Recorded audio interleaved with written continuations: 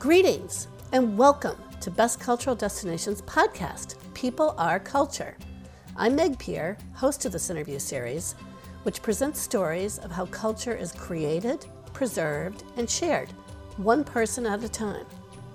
People Are Culture podcast celebrates our unique differences and shared human condition, and reveals that while the phenomenon of culture is universal, its meaning is personal. George Patterson is founder and director of Tofino Botanical Gardens on the west coast of Vancouver Island, which is located in the northeastern Pacific Ocean and is part of Canada's province of British Columbia. George founded Tofino Botanical Gardens in 1997, and its 12 acres of gardens, old-growth forest, and shoreline explore the relationship between culture and nature. George is a native of New Jersey and discovered a passion for plants through a bit of serendipity while studying Latin American history and literature at Harvard University. After stints with Bartlett's Tree Service and Arnold Arboretum, George owned an interior and urban landscape design company in Boston for 17 years. He came to Tofino 22 years ago by way of Costa Rica, where he established an arboretum. I'm delighted to welcome George to BCD's People Are Culture podcast. George, welcome so much. I'm delighted to be having this conversation with you, and I appreciate you making the time. And I'd like to dive right in with my first question, which is, what is culture? There's a small question to start with, but, a lot of people don't kind of recall that culture actually is an agrarian term. And, because the Latin root is colere, and it has to do with cultivation, taking care of the land. And that very early on started to be used as a metaphor for cultivating the soul or cultivating the mind. So, but in a broad way, culture is kind of everything we do as people and as social groups. I love that, George. As someone who has studied culture intensely for 15 years, I never knew that. I never knew the origins, and that makes total sense. All of those words like horticulture, viniculture, it has to do with caring for things, cultivating. What a great way to frame that. Well, then, with another small question, why does culture matter? Well, culture is everything we are. It matters in such a fundamental way. It's hard to describe it. It's without culture, we wouldn't exist. So it matters very fundamentally that if we're human, we're involved in culture. We have a culture. Okay. And why does it matter? I think culture matters because it's so essential to our experience as human beings.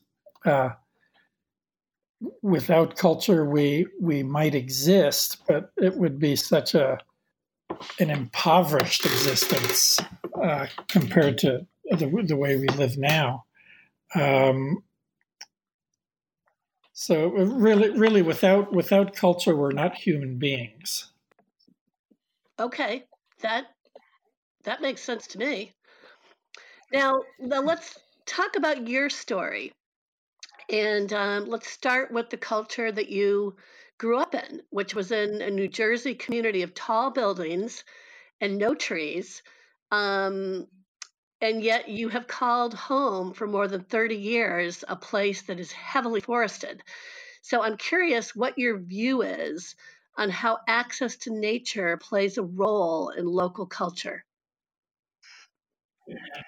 But yeah, there is that contrast between where and when I grew up in Jersey City, in New Jersey, and where I live now.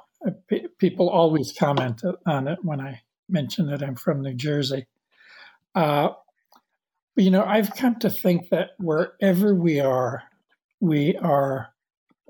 in contact with nature. That you don't really have to be in a forest all the time, living in it the way I am to maintain a very intimate, serious connection with nature. When I lived in New Jersey and I was a little kid, and I'm talking about fourth grade, fifth grade, I spent a lot of time in these empty lots that were scattered around the neighborhood where buildings had been torn down. And they were these, brick strewn lots with a few little ailanthus shrubs growing up, weeds, lots of glass. And I used to spend a lot of time out there crawling around and kind of creating little roadways and pathways and building dams and creeks and little villages. So I was a landscaper when I was in the fourth grade. That was one of my big thrills and activities, was kind of in these miserable little lots. They didn't seem miserable to me because I was a kid. They were great places and filled with mystery and adventure. So coming out here and having these real forests to walk around in, I love it and I enjoy it, and I'm still fascinated by it. But I don't want to underplay the access to nature that we have almost every place. If you're in a real city, there's the weather. There are lots of natural features that you're dealing with. That's time. Really thought provoking, because you're really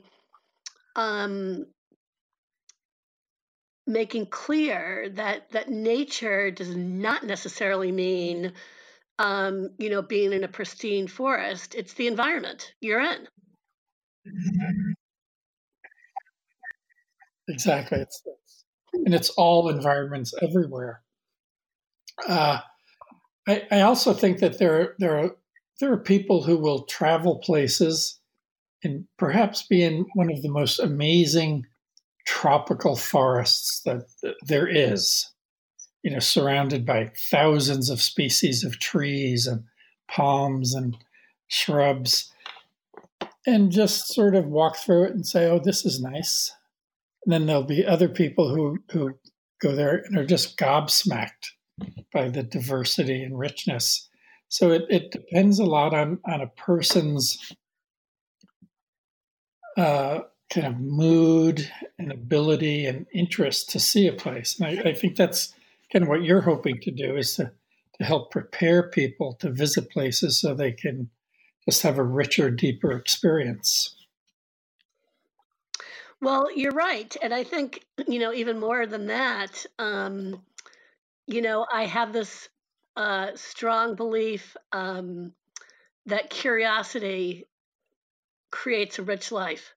And I read a quote a long time ago that was attributed to Dr. Seuss. I don't know if that's correct or not, that nothing's interesting if you're not interested. And I think being interested is a great way to live. So now, going back to your beginnings, kind of in terms of interacting with nature, the way that a lot of people might think about nature. During college, you worked for Bartlett Tree Experts, and early in your career, you worked for the Arnold Arboretum, which is an international center for the study of plants located here in Boston, that dates to 1872 and is affiliated with Harvard College. Are there any takeaways from those two experiences about the role of plants in our human culture? Yes. I was I had just registered for my third year of college, and I was walking along the Charles River, and I saw this little cottage in next to the Polaroid building along the Charles. And they had a sign on in the front of the buildings, a little help wanted sign. And without really thinking about it or anything, I walked over and went in and asked about the job, and ended up dropping out of college for a year to work for Bartlett's Tree Service. So during that time, Bartlett's had the contract to do the arborist work at Arnold Arboretum. It was a very important, significant contract. But so it was through Bartlett's that I got to work at Arnold Arboretum for almost a year doing tree work. And that was kind of my first experience with kind of the institutions around the conservation of nature, because Arnold was really a conservation organization even back in the 60s. So that year working at that place did have a big impact on me. And in fact, except for a few years working for the state government in New Mexico, the only honest work I've done has been in either tree work, nurseries, I guess what you would call the green industry of landscaping, nurseries, plants. So I've had kind of a very kind of concentrated, narrow career in one sense. But I've done a lot of different things in the landscape area. Now, I have to ask, you can't say something so provocative as the only honest, type of job that you've done and not expect me to follow up on that. How do you distinguish between, those experiences and other ones that you've had in terms of, quote unquote, honesty? Yeah, I kind of joke about that because I did work for the state government in New Mexico, and it never felt like particularly honest work. We weren't doing anything criminal, but because of my education, the time I was in university, my kind of loyalties were more with the working class than with the upper echelons of the professional classes where most of my classmates went to. I have a lot more respect for those fields and those careers now than I did then. And so when you say honest, by that, do you mean kind of with integrity or authenticity? Yeah, things that, and really what I mean is it worked for me.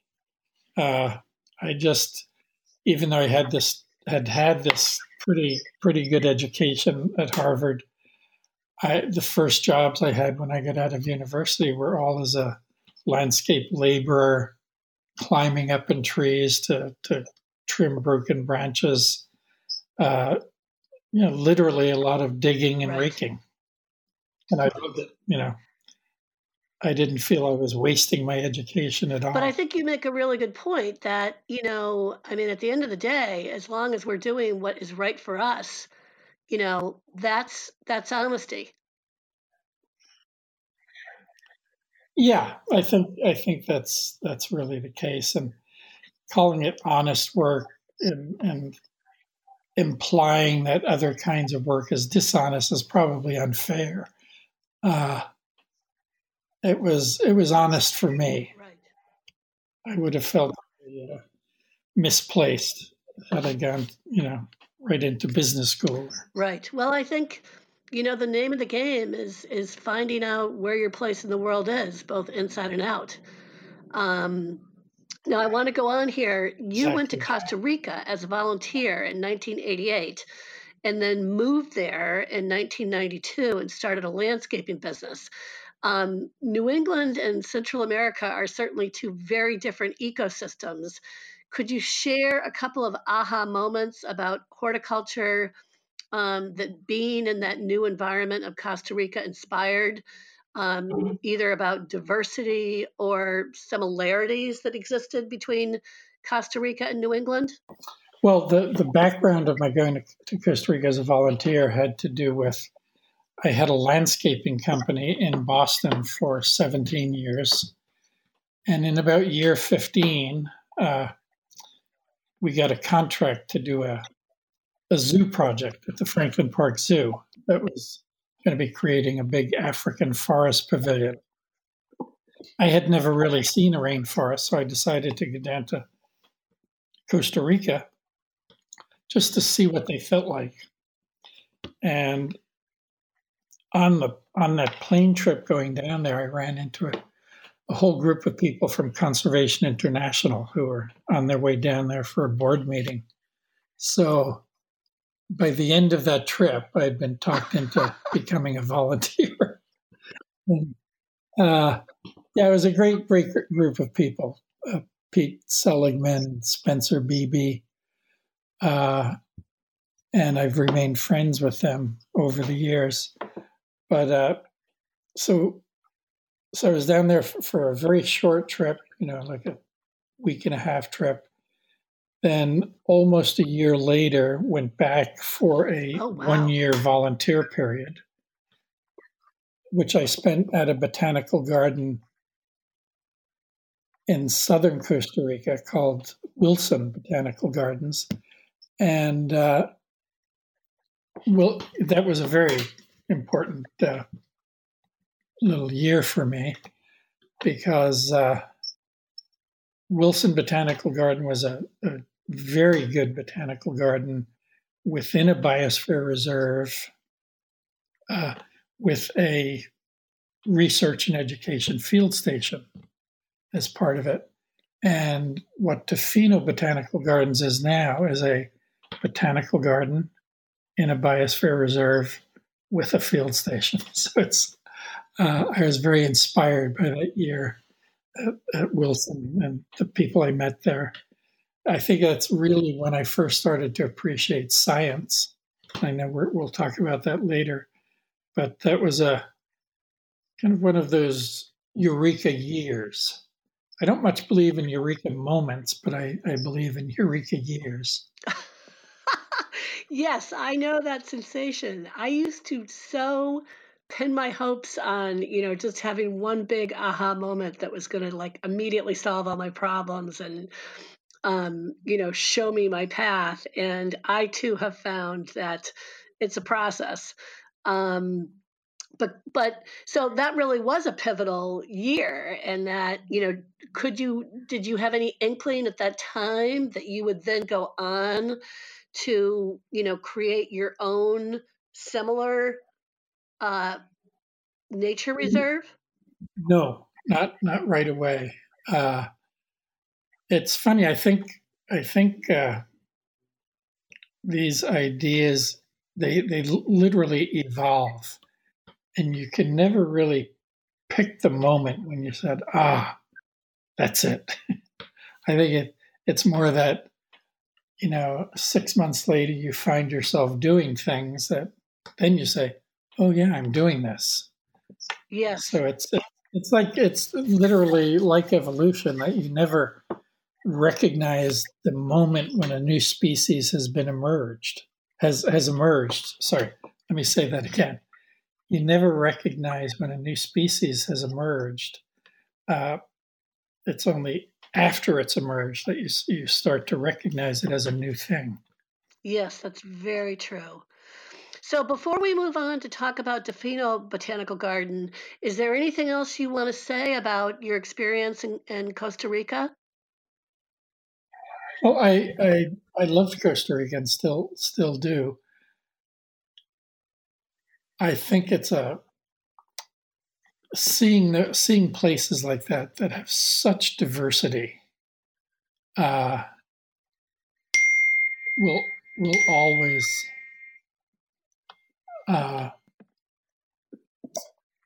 let me back up for a second here. I'll edit that out.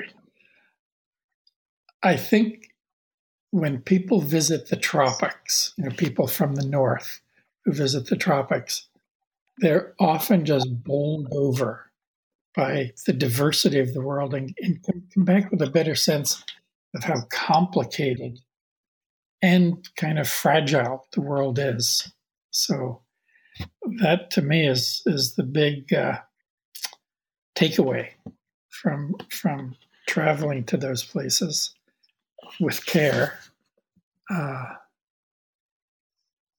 Yeah, that's about it Okay. on that Well, subject. I think that's pretty profound. The world at large is complicated and fragile.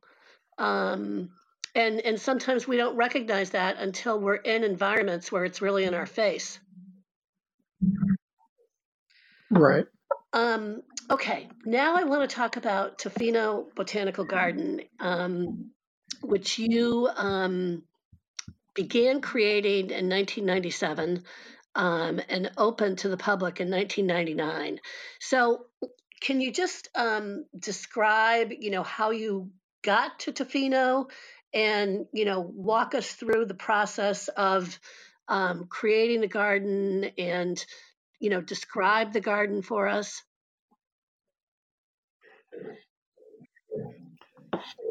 Yeah.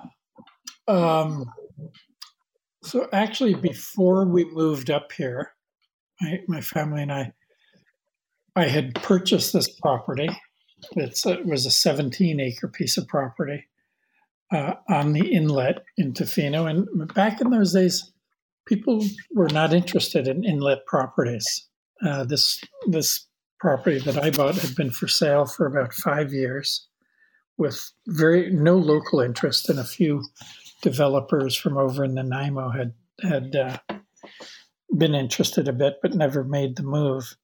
And my ex-wife Anne was up here, and we were looking for a small lot because the plan at that time was not to move to Tofino. We're still in Boston, Florida, and so this property, Anne saw this property, and it was very affordable for us, and we went ahead and bought it. And that kicked in a lot of things. It led me to the decision to sell the business in Boston, to eventually move up to Tofino with this little detour to Costa Rica.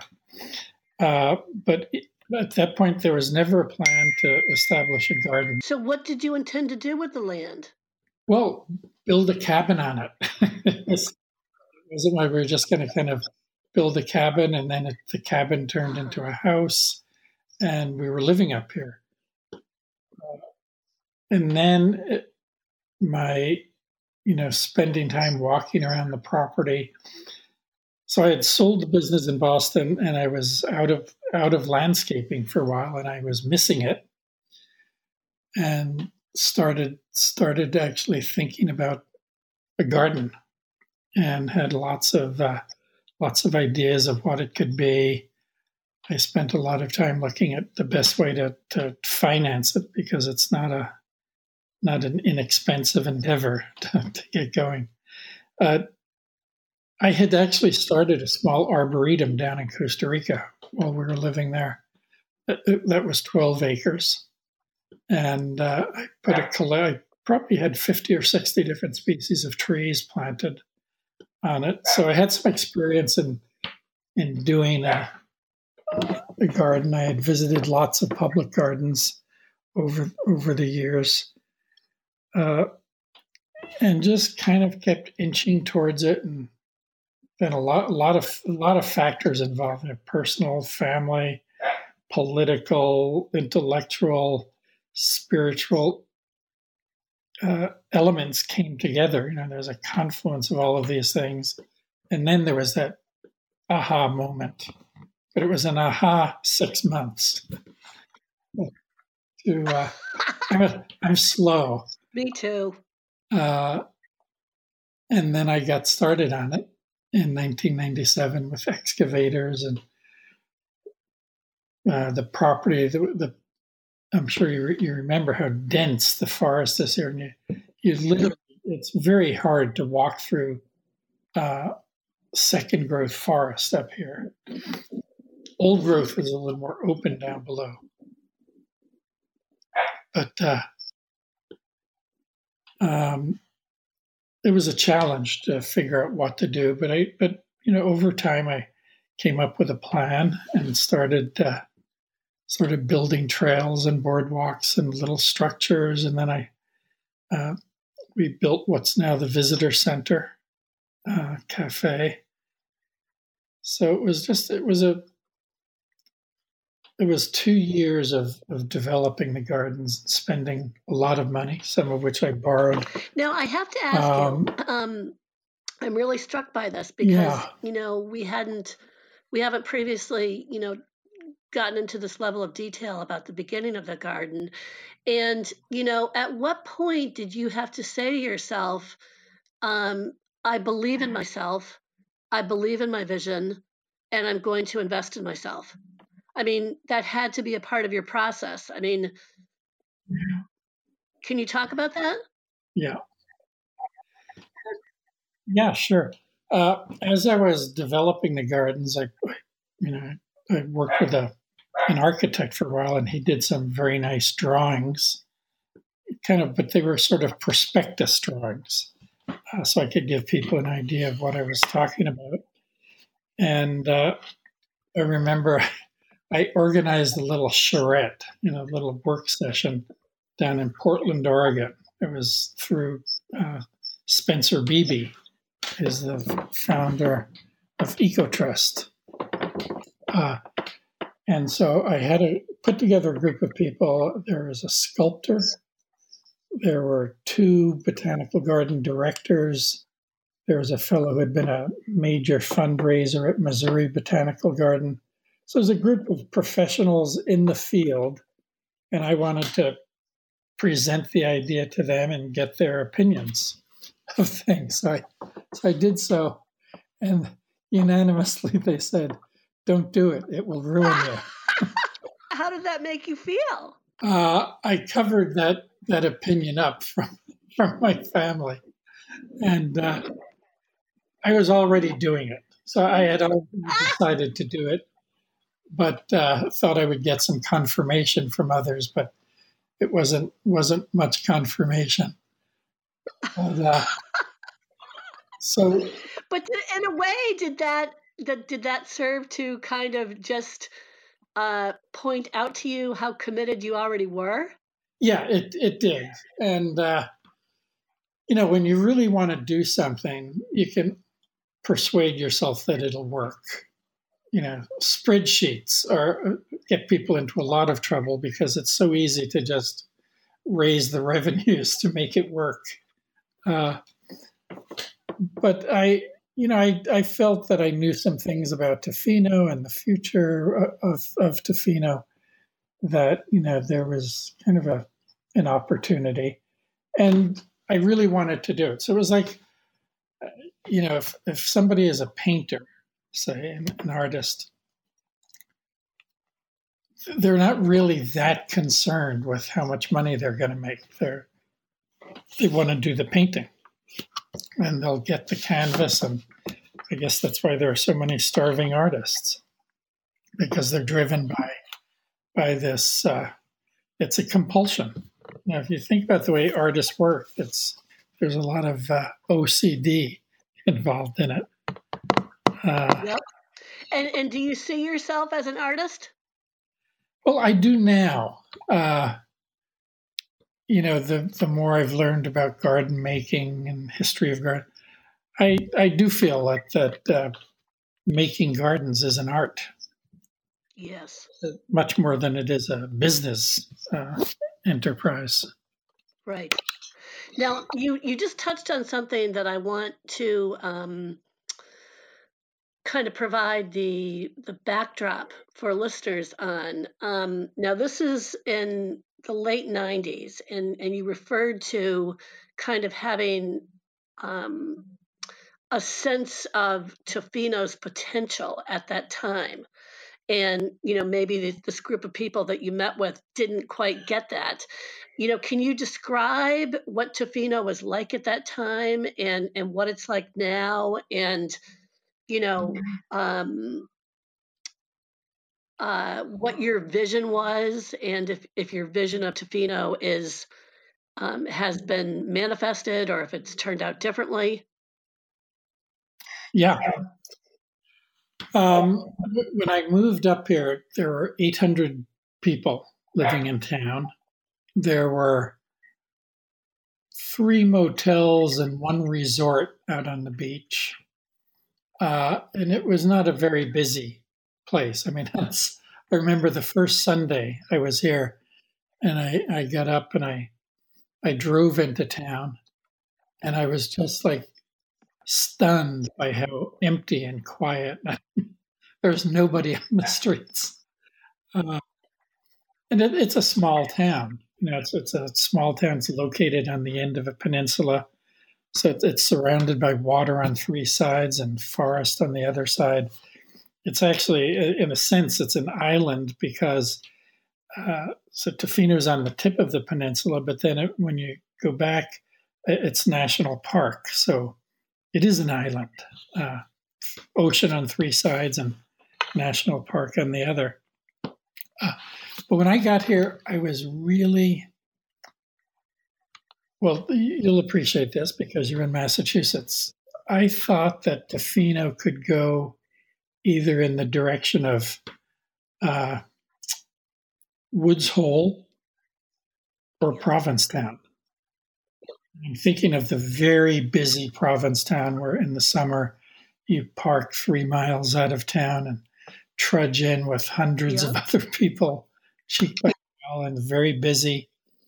Or Woods Hole, which is, this balance of, the Oceanographic Institute. It's not a single industry economy. Provincetown has become largely a tourist destination, where Woods Hole has, a more diverse economy. And I think it's tempered a lot by the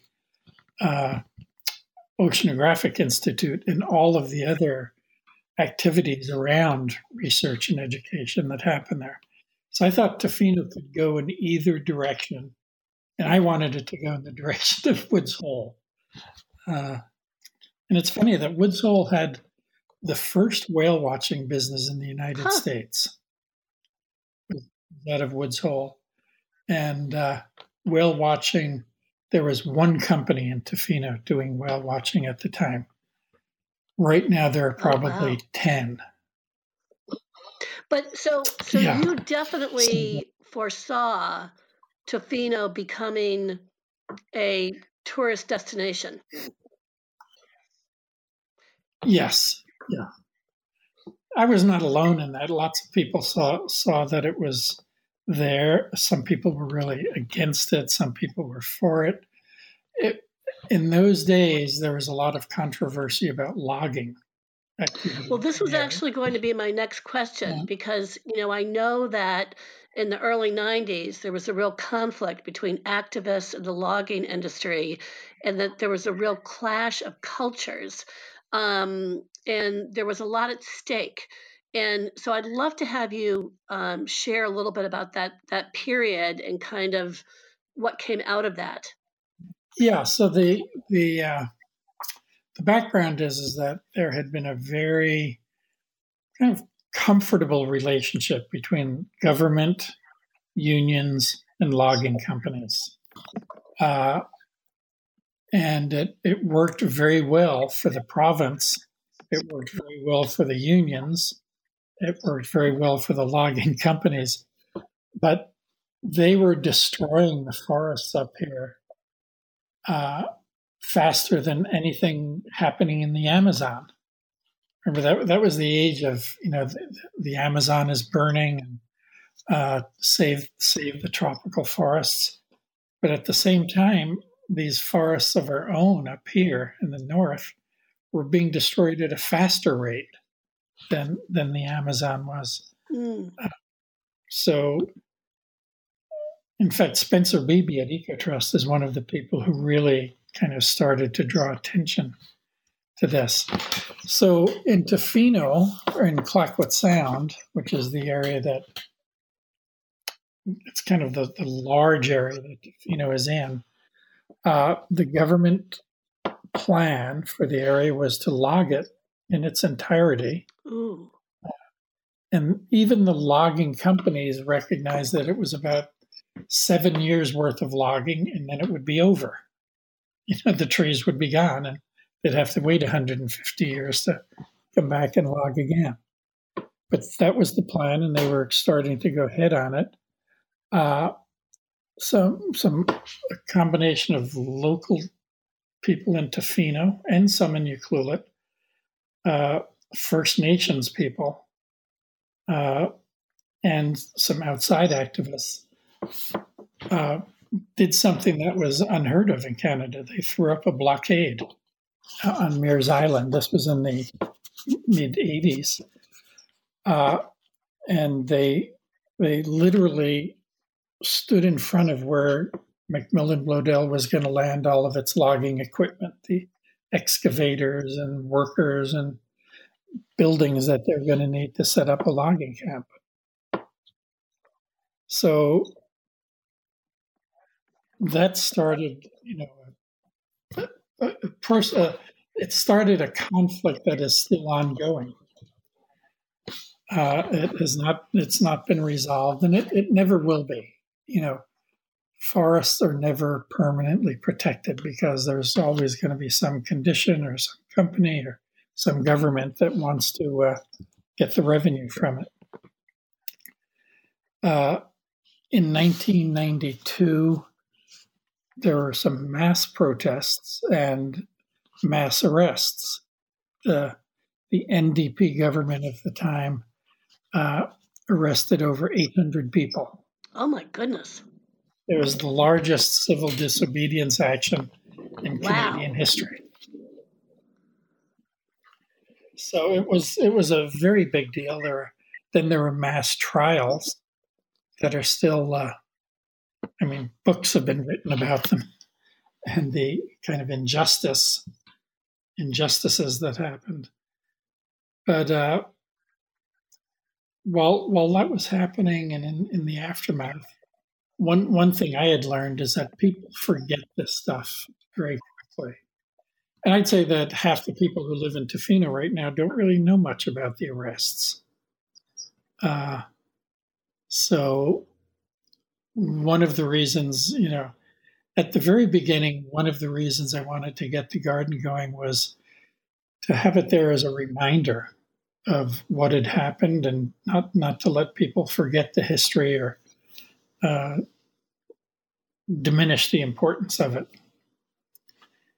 So that was very much on my mind. Well, as the saying goes, if you forget the past, you're doomed to repeat it. Exactly. And, another thing about gardens is that a lot of people think plants as soon as they talk about gardens, but gardens have always been places of education and reflection. And that's become very much something I want people to try to do when they visit the garden is slow down and try to learn some things. Walk us through an imaginary tour of the garden and what you consider its highlights to be, and what you feel the garden tells visitors about the cultural landscape of West Vancouver Island. So you come in the entrance to the garden and come up to the visitor center. The visitor center also has Darwin's Cafe in it. I know we're going to talk about that a little bit later. But the first thing you see when you walk out into the garden is a little, very classic-looking circle with paths going off in 4 directions. There's a beautiful bronze sculpture by Michael Dennis right there. And I have a photograph of the garden where there's nobody in it. It's early morning, just beautiful, restful place. And then the next photograph is it's filled with a couple of hundred people at the Food and Wine Festival. And the contrast is very nice. And what I really like is that it works both ways. That, the garden can be a great place to be when it's almost empty, and it's a great place to be when it's very crowded. So I've had some good landscape architects tell me that that's a triumph.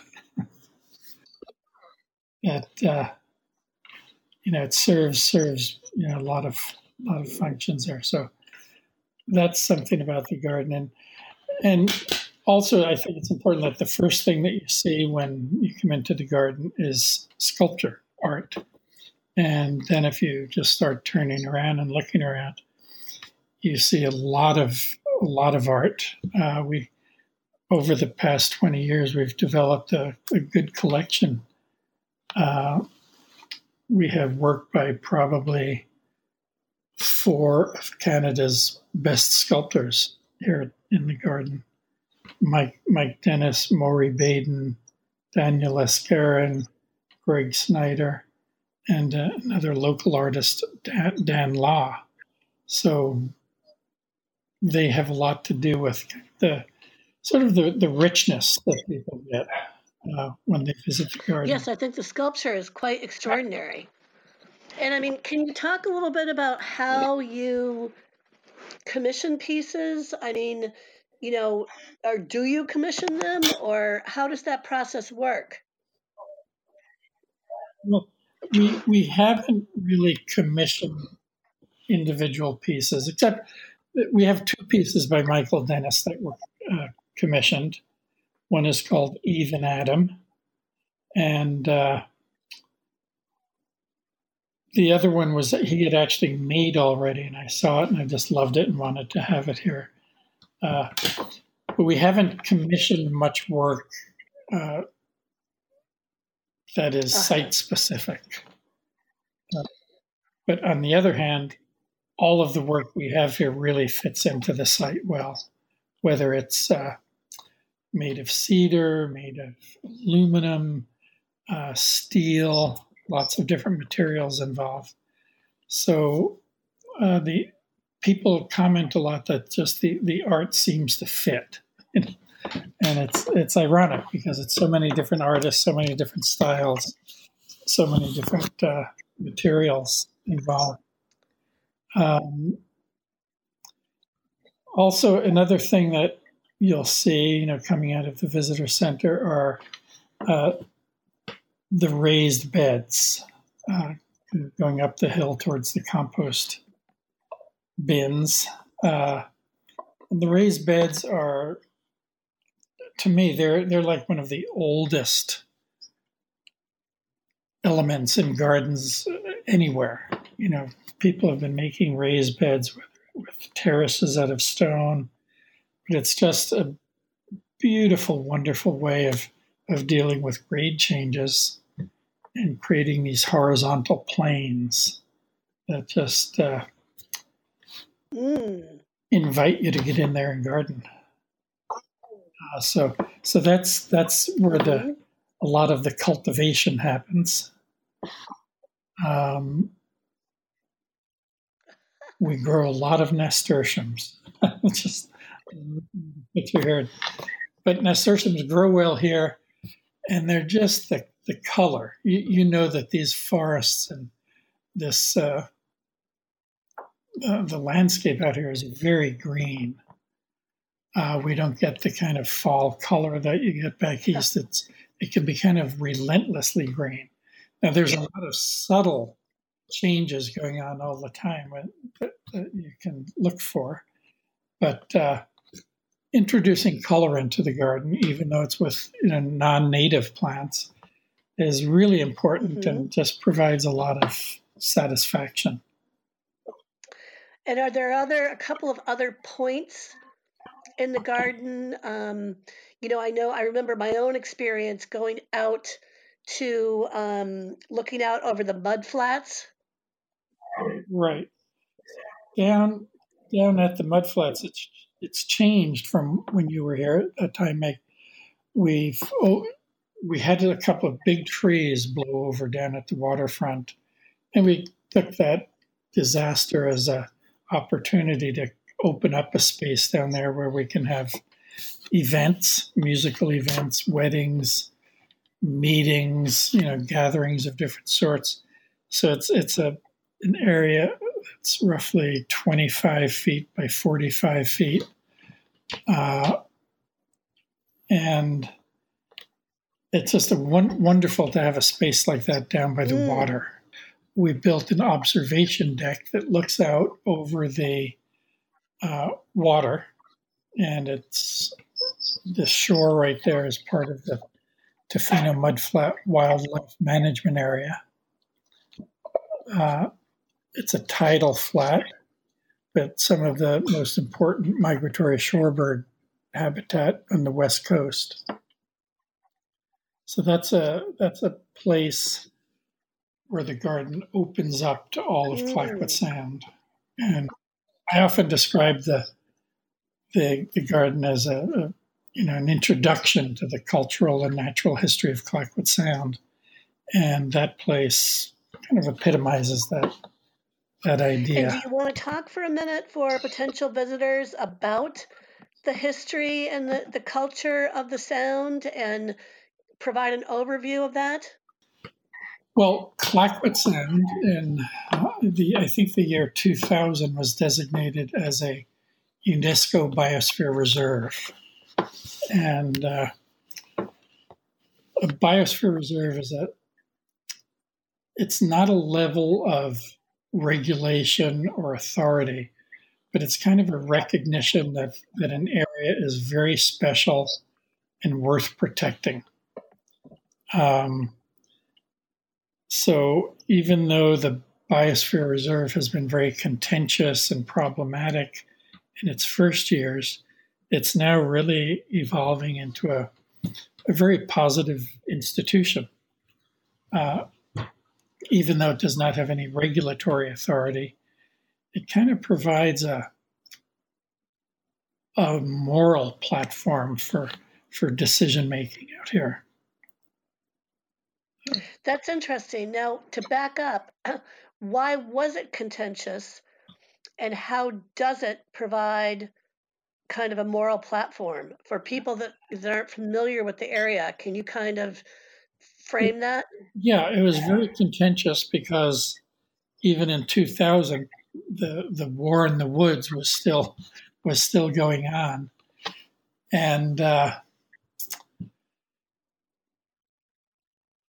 there are lots of individuals and organizations that did not want it to be designated as a biosphere reserve because they felt correctly that it would be another level of interference in them being able to do what they wanted to do. That it would be another roadblock to impede logging or mining or fish farming. And in fact, it is.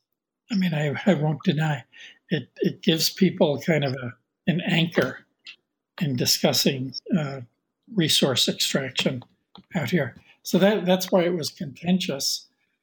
The whole idea of biosphere reserves is to get people talking, bring people in different groups together.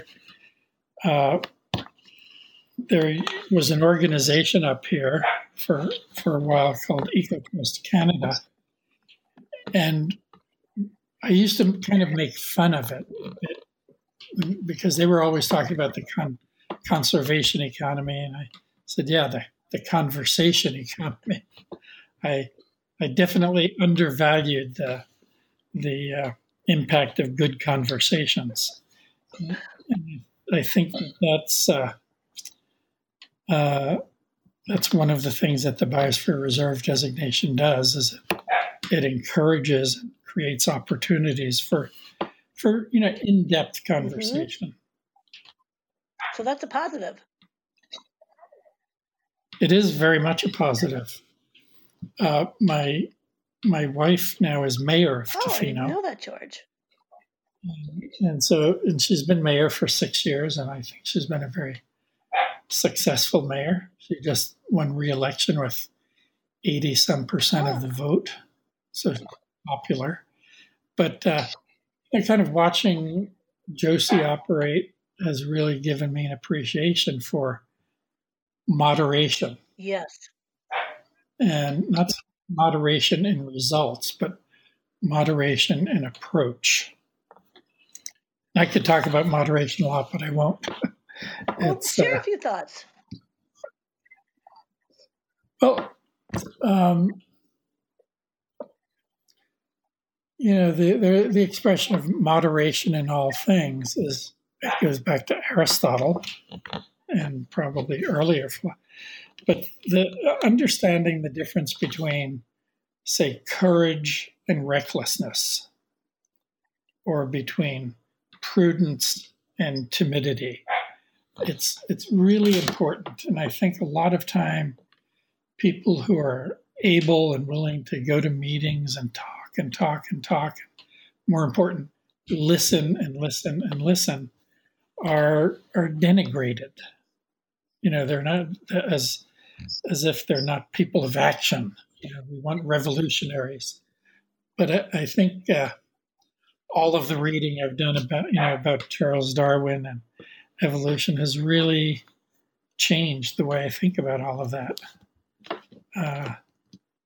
So having a politician in the family, a good politician, and reading a lot about Darwin will bring you to appreciating moderation. Right. And gradual change. So on that note, that's a perfect segue into my next question, which is about Darwin's Cafe, which is the Gardens Eatery. What is the story behind the name, and what is your your interest in Darwin? Can you talk a little bit about that? I would love to. So we've had a cafe at the Garden right from the beginning, but in 2009 we decided to change its name from the Cafe Pamplona to Darwin's Cafe. And 2009 was the bicentennial of Darwin's birth, and worldwide there were lots of celebrations, and I'd say 50 books were published about Darwin in that single year. So it just seemed appropriate. I'd started to read more about Darwin, and he's not a person I worship, but I certainly do admire him, and I'm a big Darwin fan and geek.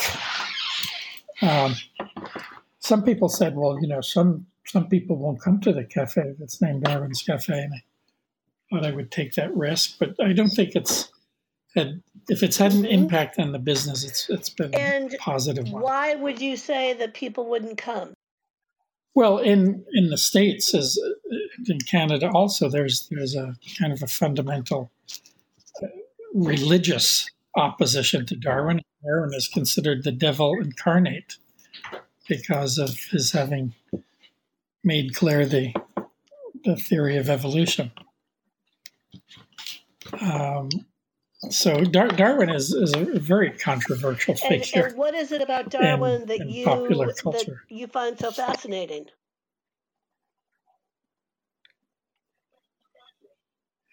Well, I think Darwin is his idea about evolution has been described as the best idea anybody's ever had and the most dangerous one. And dangerous because it completely changed how we thought about ourselves. Just like Galileo's theories of, well, the Earth is not the center of the universe. Actually, the sun is the center of our solar system, and the Earth revolves. That changed a lot. That really had a big impact on how people had to think about the Earth and where they were.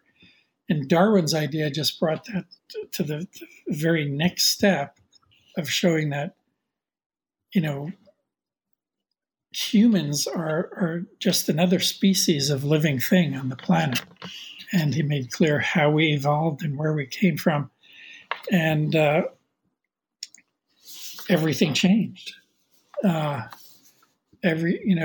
nowadays, his ideas are so commonplace that we really don't appreciate how much he changed things. Mm. And so, would you say that his theory kind of leveled the playing field? In a way, it took us off our kind of elevated position as made in God's image and having dominion over the world. It kind of let us understand better, where we are. Now we're a dominant species, but it's not because a God made us that way. It's just the way we've evolved. Mm-hmm. And what else about Darwin is so compelling for you? Well, there's the whole scientific side, but Darwin was a great person. For example, he was a terrific father, and that's something I really admire about him and love to talk about, is that he was a Victorian gentleman of lots of wealth. He never had to worry about money, but he was very, very atypical in that he spent a lot of time with his kids. He involved his kids in lots of his experiments. There's this one great story of when Darwin was studying earthworms. He set up an experiment with his kids where he cleared a plot of land. It was just a small, 30 feet by 30 feet, and wanted to learn whether worms could hear. So he set up one child with a trumpet, one with a drum, one with a violin, and had them playing at different times. And then he would be down on his hands and knees while the kids are screeching away on their violin and looking at the worms with a microscope. So, and here's a man who had written the most important scientific book ever. And just him down on his knees and probably one of the kids on his back and doing this work. Darwin also was, he many times said that he did not consider himself a genius, that he considered himself reasonably intelligent, but if he had a quality that had allowed him to do the work that he did, it was persistence. That's a great thing to hear. Yeah. From, one of the great minds of all time. Persistence. Well, it sounds like humility. Pardon? It sounds like humility. A very humble person. Mm. Yeah. And a quality I should try to develop in myself. Yes. Well, it's interesting because I think persistence, I've been called persistent to the point where I have to ask myself, is it persistence or is it stubbornness? And going back to what you said earlier about moderation, I suppose any attribute, you can carry to an extreme. But now I'm thinking, just of ecosystems, and I know that Tofino Botanical Garden offers a lot of different activities for the community. So, of course, it's a tourist destination, but it's also a community venue. And that some of what you have created includes a story time program, concerts, writing workshops, and a winter lights festival that looks magical. Could you talk about the role of your garden and its local ecosystem, or what you consider to be the attributes of a garden within a larger context? Yeah, well, I think Tofino Botanical Garden is very much a place-based garden. Lots of botanical gardens and arboretums. Arnold, for example, they're their approach is to bring plants from all over the world and present them to the local public or the garden visiting public. So you get places like Missouri Botanical Gardens who have these giant domes with controlled environments inside, and they'll have tropical gardens, they'll have Arctic gardens, and they're often very expensive places to maintain, very energy intensive. The Eden Project in England is another mega project that it's about bringing other ecosystems to a place and letting people visit them there. Tofino Botanical Gardens doesn't do that. We're really about presenting the ecosystem of Clayoquot Sound.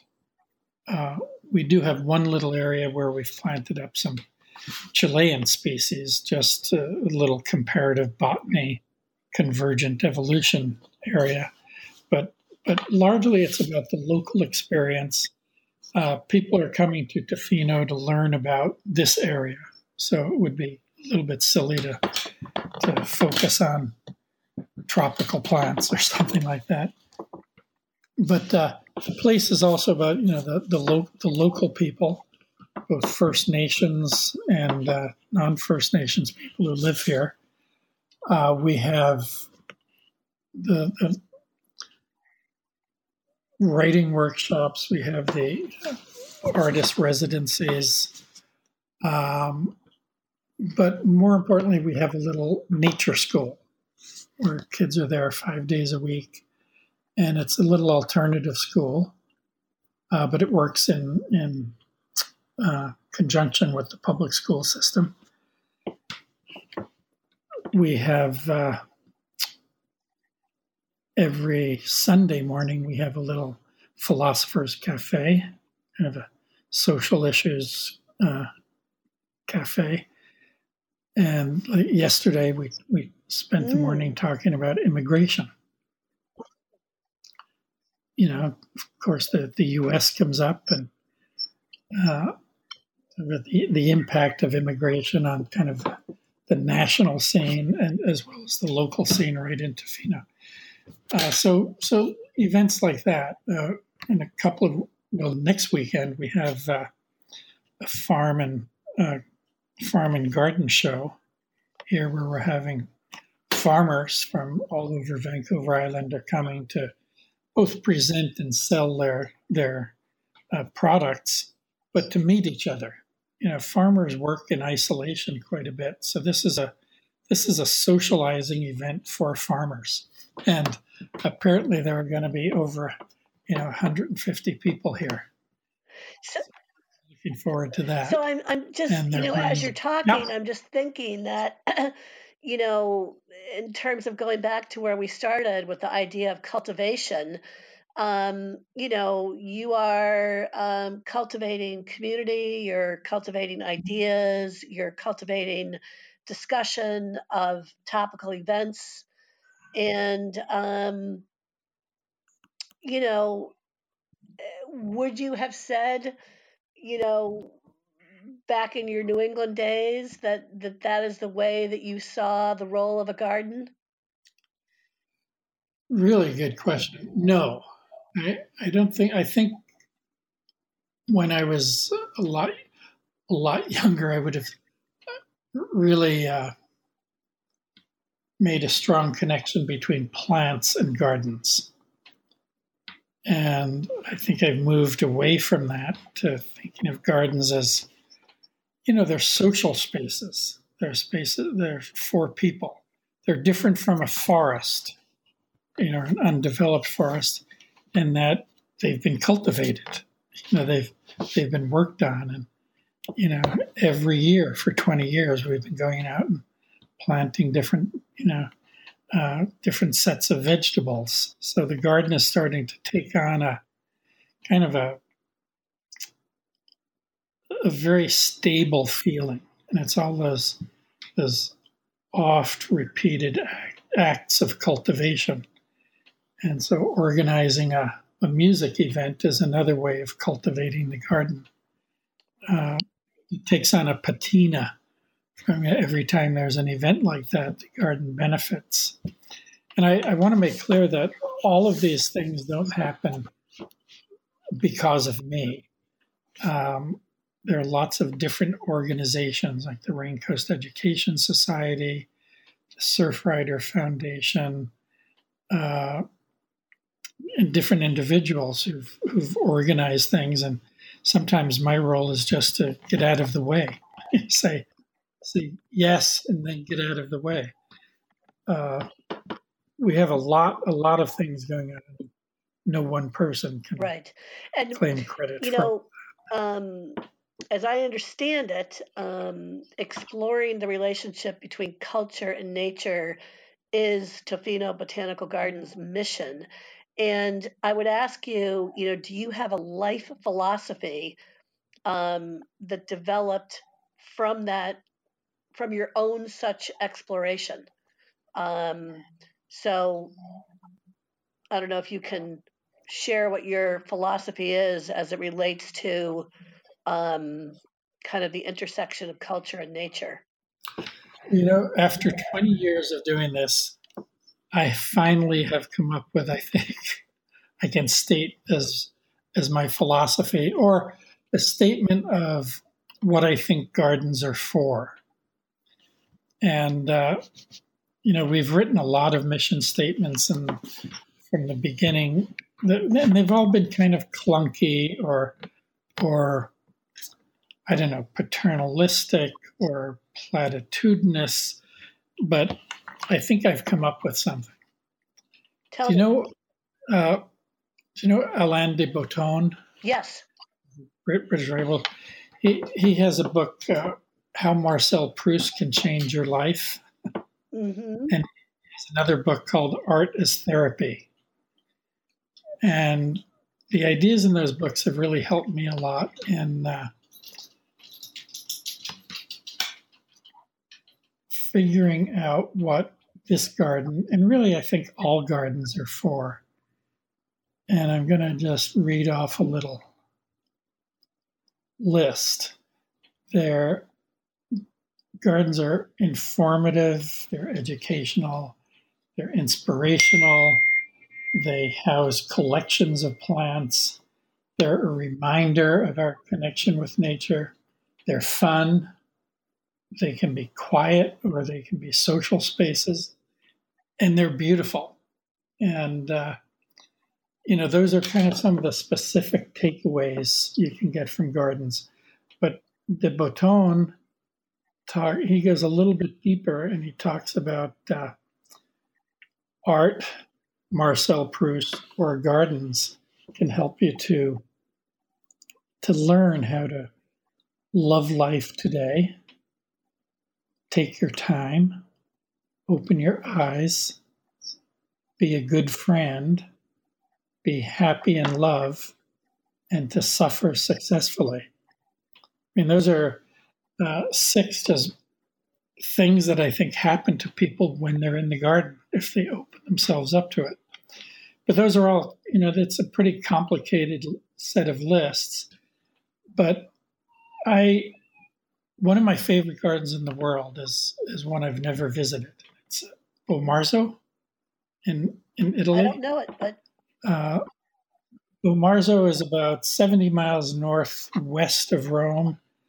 It was one of the Orsini family estates. And in the middle of the 16th century, Vicino Orsini started building this garden, and it was very different from the other Italian gardens being built at the same time. It's filled with these very dark, frightening sculptures of monsters and elephants and turtles, but there's this little inscription, this little plinth has an inscription on it, and it's as if somebody asked them, why did you do this garden? What's it for? And the inscription says, "Sol per sfogare il core," just to set the heart free.